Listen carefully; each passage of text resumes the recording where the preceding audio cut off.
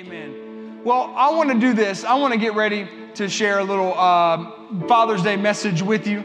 And, as I kind of already stated, Father's Day is one of those days where you get to, I've learned a lot as a dad.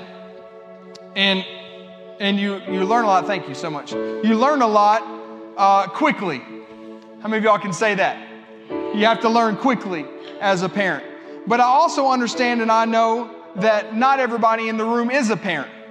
And so being a younger church and being a younger pastor, I've got a message today that I believe will definitely minister to fathers and is an appropriate Father's Day message, but I also believe it's for everyone. So before we get to the word, will you one more time, you can stay seated, but just lift up your hands and let's pray. Heavenly Father, I thank you for this opportunity today to preach a message that will minister to every person who's listening. God, I thank you that you will bless and anoint the words that come out of my mouth, that they be yours and not mine, that they penetrate the hearts of every soul within earshot, whether that be podcast, YouTube, Facebook, or those that are in person today. I thank you for what you have to say to us, and we receive it by faith. And everybody said, amen. Come on, you can do better than that. Say amen. Amen. Thank you, Brother Darrell.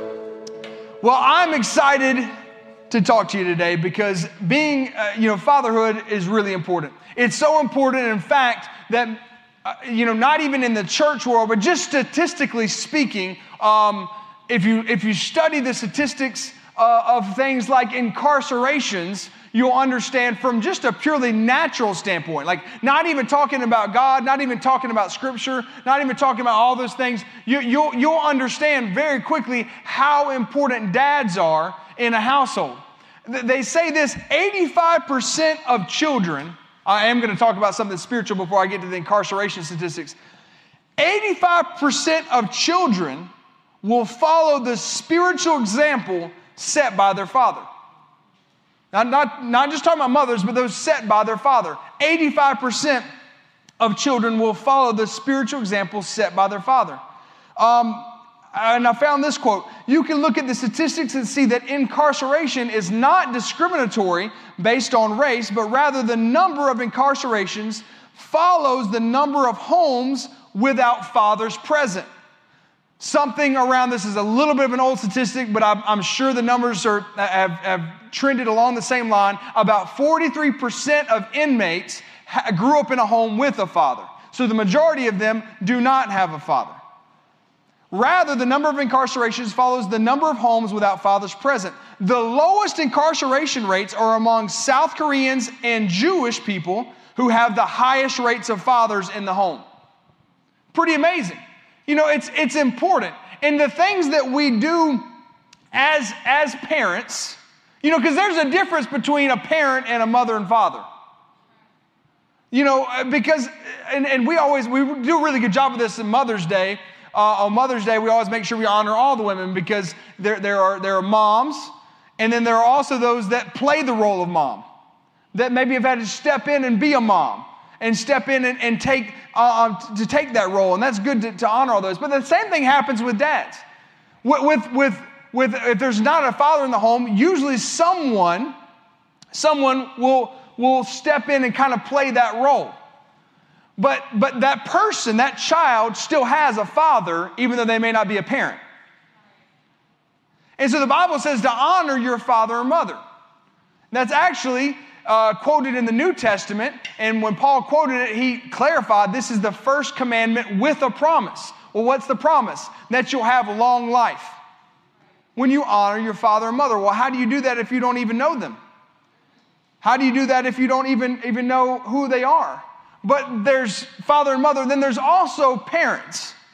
Well, what's a parent? A parent is someone who bestows.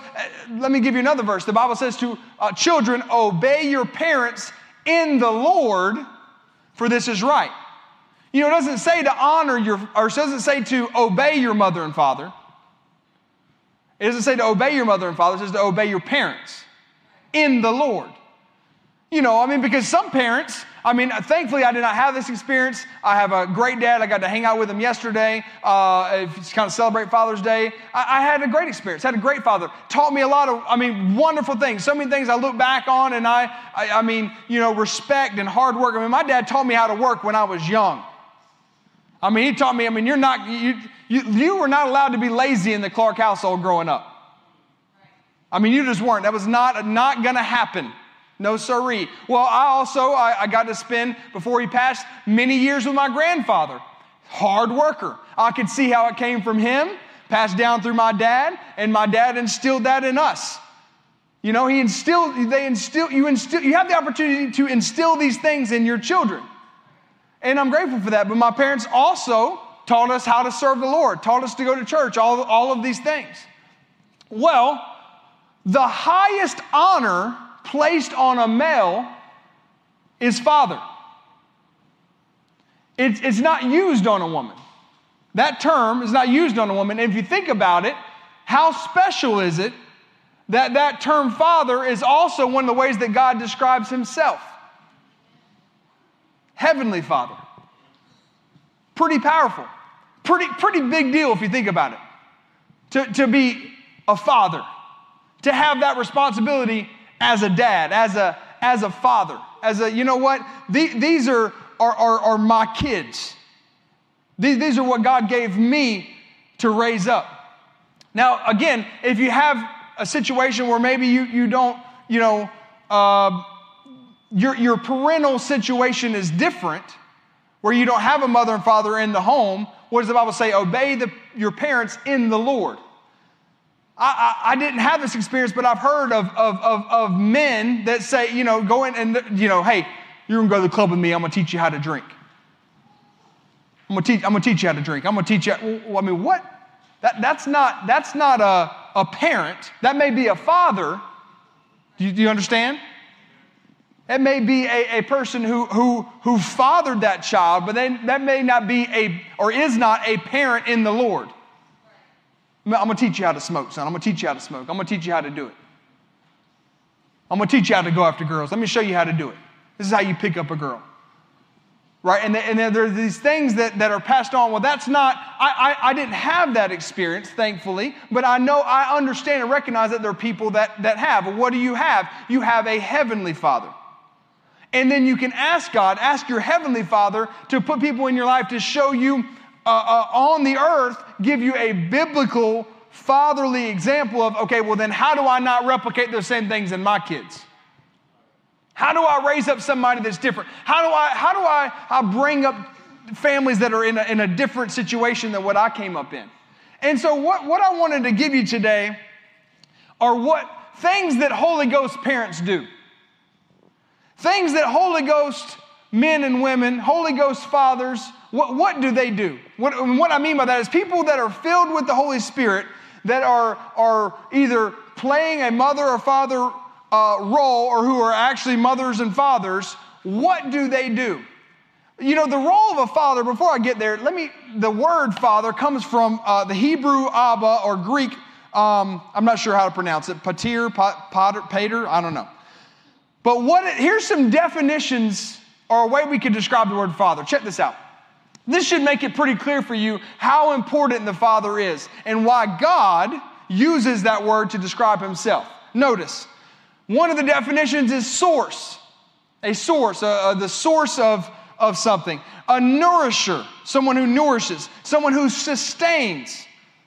A provider, a protector, a progenitor, meaning providing of genes, progenitor. Founder or foundation, author and maker. These are the words Abba and the Greek word that's used there. These are some of the definitions of those words or the way that when this was written, when the Bible used the terms father, what it was indicating would be the responsibility or indication that comes along with that person's role. The source. The foundation, the roots. What's always amazing that I think about a tree, How many of y'all had the windstorm knock over a tree or limb near you? Anybody see that? Okay, several hands going up. Lots of limbs down. And every once in a while, you'd see a tree fall down, right? Well, usually, because this wasn't like hurricane. This wasn't, gale force winds or whatever you'd call it. This wasn't like that level of storm. But it was pretty bad winds. Well, for a tree to fall down with 30, 40 mile an hour winds, that tree would not have very good roots. The root system could not be very solid or would have had to have been damaged in some way to cause a tree to fall over. From 100, 200 mile an hour winds, they might knock over just any tree, anything in their way. But I'm talking about 30, 40 mile an hour winds. If it knocks down a pine, the reason pine trees fall a lot, they don't have a very good root system. They grow quick, and they sprout out roots that are very shallow. But a solid tree is going to put out roots that are about 4 times. Like if I were a tree, and these were my branches, right? All right, and my branches came out to here, you would think the roots go out to the branches, right? But the roots actually go out 4 times further in most trees than where the branches fall. Because you got to have a good base. You got to have a good source. The word progenitor, the genes of children, the bloodline actually comes from the father. Which is why when Jesus was birthed, he needed a mother, an earthly mother, but they did not have the S word. I don't know if I got any kids in here, right? Joseph and Mary didn't, what happened? The Holy Spirit came in, he was the seed. God was the seed. The Word of God was the seed. Why? So that the Father came from, that's how Jesus was all God and all man. Very God and very man. Because the progenitor, the Father, is the one that supplies that. You may not know your father, you may not know who he is, but he's still in you. And so there's these things that we have as not just fathers, really both parents, but the father being the head of the household is the key or the standard at which the base is. If your house, if the foundation of your house is ruined, they can devalue your home to the point that it may be worth $0 because your foundation gets ruined. The state can actually, in some cases, come in and say, this is unlivable because the foundation is ruined. The foundation is so important. How it's built is so important. I know a guy who built a house, and he has a lot of drainage issues around his house. A lot of drainage issues, and there's drainage issues, and he has a crawl space. If you don't know what that means it's not like a solid pavement like this. The foundation is not pavement. It's open underneath the house, and they put blocks all around and at all the crucial points, and that's what the house is built on blocks, on cement blocks. Well, when they were building it, they had the option to go 1 block higher, but they didn't. And because they didn't, the house sits a little too low and they've got all these drainage issues. The way you foundationally build your home, not just literally a home, a structure, but your home that you and your spouse are building, it matters. And what Holy Ghost parents do, what parents decide, here's what we're going to do with our family, it matters. If you're single today, on either spectrum, a grandparent, like on the older side, or the younger side, you're single, you don't have kids yet, or maybe you just got married, let me help you, because these things you can start doing now, or you can continue to do as a grandparent and set examples for down your lineage. These principles are not just random things that we do. One of the things that we need to teach our kids, I'm not really going in any particular order, so if I say number 1, it's just the next one, all right? So y'all might have to just help me keep track of my numbers today, all right? Because I've got too many anyways. I won't get through all of them. Okay, number 1, teach your children personal responsibility. You're responsible for the things that happen to you. One of the worst things that we can do is teach others, everything is someone else's fault. Everything is someone else's fault. You know, if you look at what the Bible teaches us, it's up to us. The Bible says, draw close to me and I'll draw close to you. That's what God said. You draw close to me and I'll draw close to you. And yet all the time, our society has conducted this way of thinking that nothing is my fault. Nothing's my fault. And if nothing's my fault, I can blame everybody else, including blaming God. One of the worst things you can teach your kids to do is blame God. It's one of the worst things we can teach. You know what the Bible says? In John chapter 10, verse 10, the thief comes to steal, kill, and to destroy, but I have come that you may have life and life more abundantly. What does James teach us? Every good gift comes down from the Father above, who does not change like shifting shadows. God is good. He gives good gifts. Jesus taught his disciples, you have the responsibility to tread on serpents and scorpions, meaning that you have the responsibility to defeat the devil, to walk over him, and he sent his disciples out and said, y'all go do it. And they came back and were amazed that everything they set out to do, God did it through them, and every one of their needs was supplied. So, what do we have to do? We have to set up a system in our house, a personal responsibility. I'm responsible for my prayer life. It's not Netflix's fault.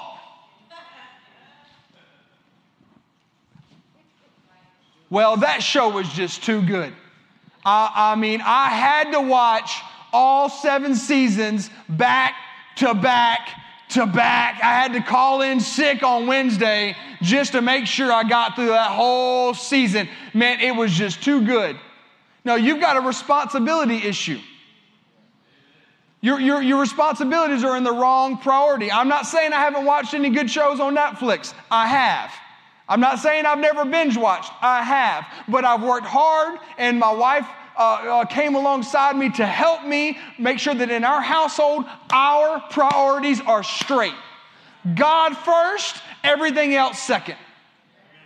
Matthew 6 tells us that seek first the kingdom of God and his righteousness, and all these things will be added to you. If I want things added to me, if I want things added to my wife, if I want things added to my kids, it's going to happen because I seek first the kingdom, because I teach them. Now, let me tell you what we're going to do today. We're going to go to church. You know, my kids never say, oh, again.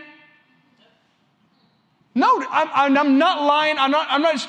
Let me go and skip to another point. I'm going to come back to this one. We never teach our kids, like we don't live a different lifestyle than what we preach.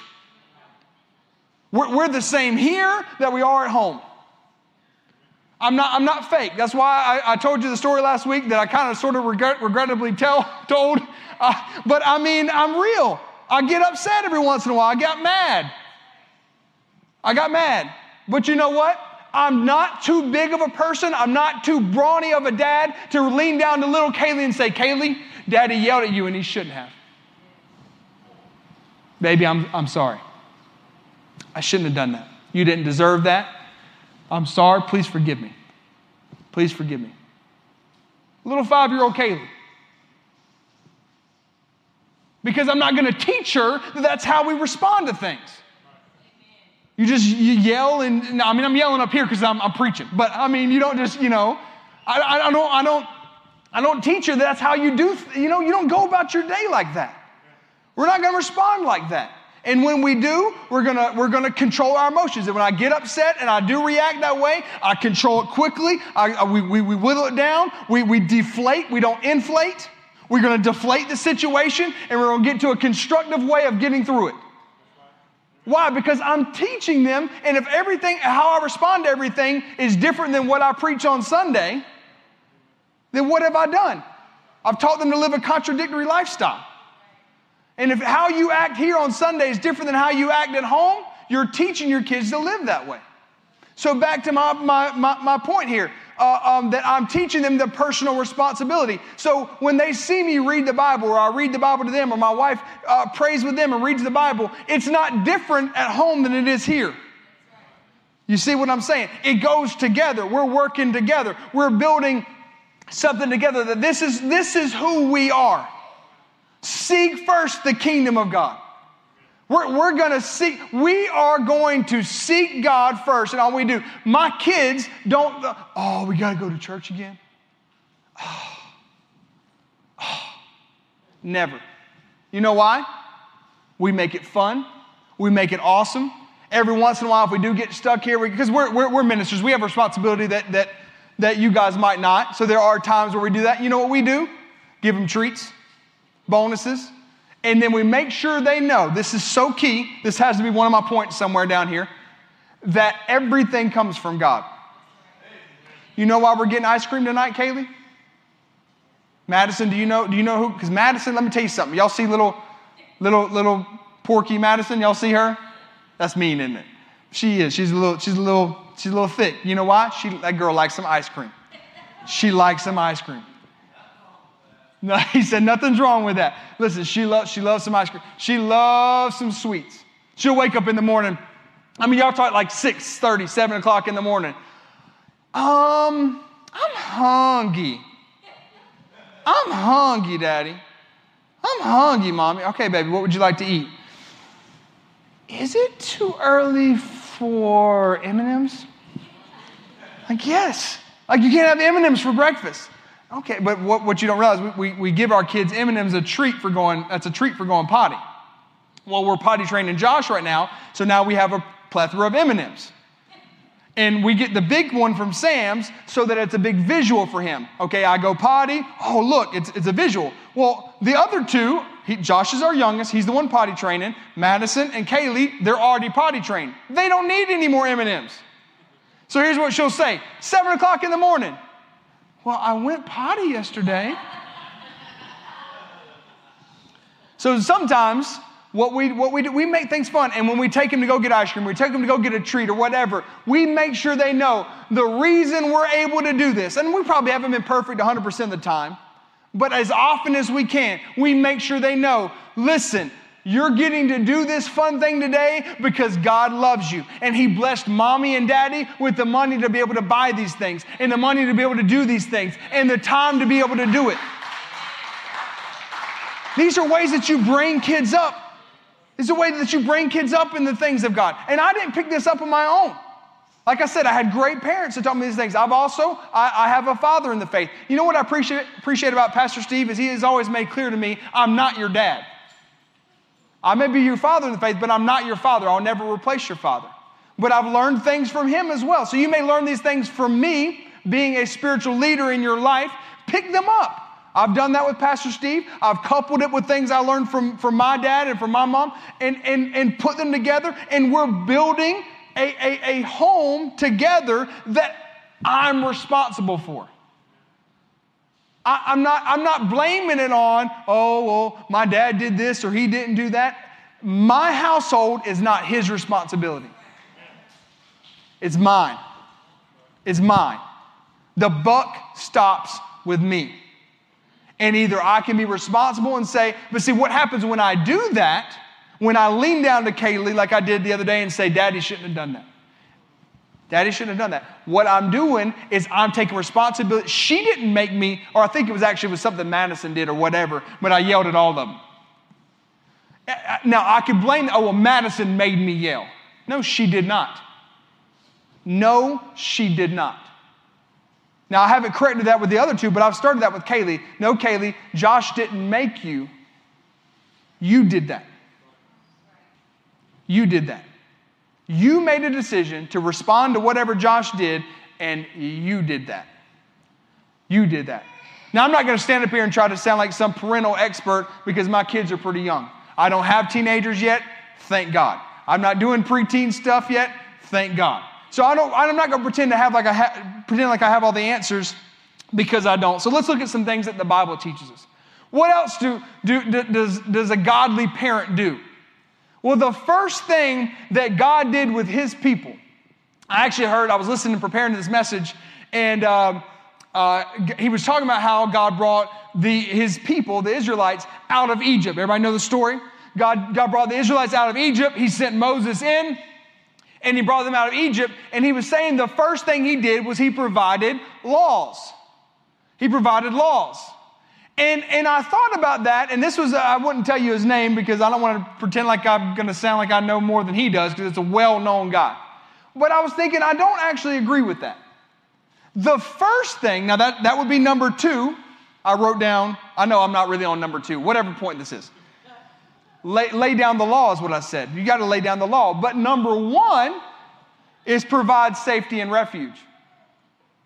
Provide safety and refuge. The first thing God did with his people when he brought them out, he brought them out of turmoil.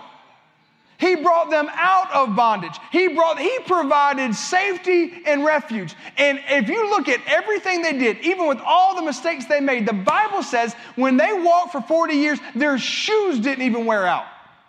Even when they made mistakes, they disobeyed God. Hebrews tells us it was out of their disobedience and lack of faith that they wandered for 40 years. So again, I tell you, well, that was God's fault. God was trying to punish them. No, he was bound by his word, and they disobeyed God and put themselves in position for that thing. God's good. And what did he do? Even in all that, kept them, gave them food, everything they needed, kept their clothes, shoes, everything in between. Well, the first thing God did was provide safety and refuge. We need to provide a safe place for our kids and our families. This is something I've had to work on. It's a safe place for us to talk through stuff. It's a safe place for us to talk through stuff. To you know what I mean? To be able to talk about things. And then after that, you need to lay down the law. If you don't have rules, what's the point?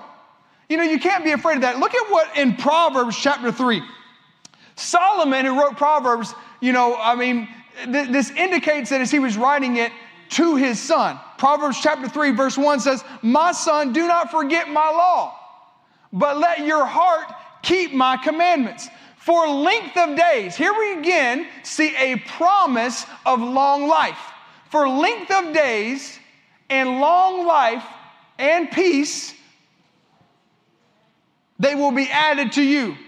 For length of days and long life and peace, what will add to you? Keeping the commandments will add long life. It'll add peace. It'll add. When you say, like what I'm giving you examples today, we go to church. That's what we do. Number 1, it's a place where you get to worship God corporately.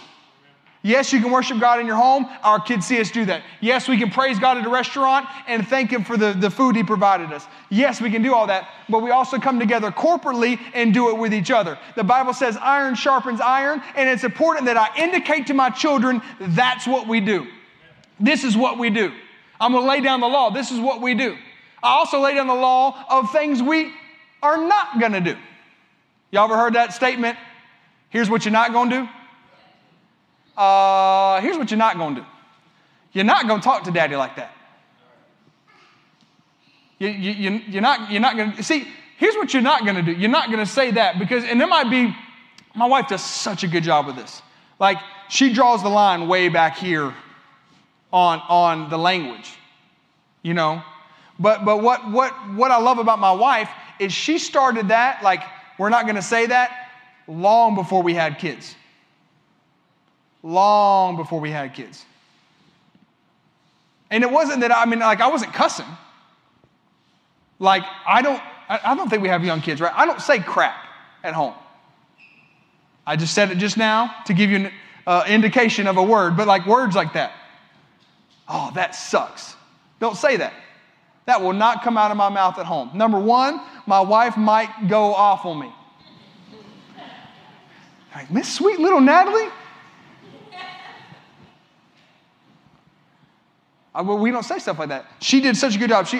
Seriously, before when we started, I don't remember when it was. I think we had gotten married, but again, I don't say that kind of stuff all the time, but I would say, it'd come out and she's like, you can't say that. I'm like, what's wrong with that? She's like, well, when we have kids, are you going to say that? Do you want our little 1-year-old little kids that to be their first word? No, I don't. No, I think you're right on that one. You have to lay down the law. Here's what we're going to do. and here's what we're not going to do. This is our responsibility to do these things. You know what I want to tell you today? I want to show you something. In Joshua 24, we read this during the baby dedications, but I want to read it again. Now, therefore, fear the Lord. This is verse 14. Joshua 24, verse 14. Now, therefore, fear the Lord. Serve him in sincerity and in truth, and put away, here you see the law being laid down, put away the gods which your fathers served on the other side of the river and in Egypt. Now, this is Joshua talking to God's people. He's reminding them that even though your forefathers served other gods, notice, what are you going to do? Even though across the river, see, we have stories and we have things we all could talk about across the river. We all could talk about before. We all could talk about whatever is across that body of water. But as the saying goes, let the water be under the bridge. And build a bridge, go over it. Be where God's called you to be. And that's what he's telling them. We're going into a land that flows with milk and honey. Are you going to stay over there across the river and serve those gods? Or are you going to serve our God? He says it, serve the Lord. And if it seems evil to you to serve the Lord, notice this. Choose for yourselves this day. You choose. Choose for yourself this day. Am I going to allow the world to influence my home, or am I going to influence the world? Because how much you allow in is going to, it's influence. That's how it works. And so what you allow in, you say, no, the line stops here. And if God deals with you, what's it going to hurt to bring the line back? Or to adjust the line again and say, no, we're not doing that. I'm putting up a barrier there. I'm going to have a relationship with so-and-so, but I'm not going to allow them to have any influence. There may be family members. There may be people you're surrounded with, and you think, yeah, but I love them and my kids love them. That's great. But if it's toxic for your house, that is your responsibility, not theirs. Are you going to live across the river, or are you going to the promised land? And if it seems evil to you to serve the Lord, then choose for yourselves this day whom you will serve. Whether the gods which your fathers served that were on the other side of the river, or the gods of the Amorites in whose land you dwell. But as for me and my house, we will serve the Lord. Joshua had a declaration. Number one, he was the leader of the Israelites. He was whom God anointed as a leader, so he was setting the example. Y'all do what you want. I can't force you to do it. But as for me and as for my house, which I am responsible for, there is one God who we will serve, and it's the God who's going to take us to the promised land. It's the God who's going to give us everything that he promised, who doesn't change like shifting shadows, who's good all the time. And I'm telling you, as for me and my house, we are going to serve the Lord. That's what we're going to do. That's what we're going to do. We're going to serve the Lord. Notice in Acts 10, 34 and 35, I'm going to read from a different translation, so it may be slightly different from what you have. Then Peter replied, I see very clearly that God shows no favoritism. In every nation, he accepts those who fear him and do what is right. So as I close, in every nation, he accepts those who fear him and do what is right. You know, there's no favoritism with God. If you go back to verse 34, God's no respecter of persons. He loves you the same way he loves me. And I don't think that everything that I've outlined today and talked about, this is a conviction I have of mine. But you determine for you, we're going to serve the Lord, and I'm going to let God lead you in how you implement the things you need to implement. But I have great news for you. In Philippians chapter 4, it says something so crucial. I can do all things.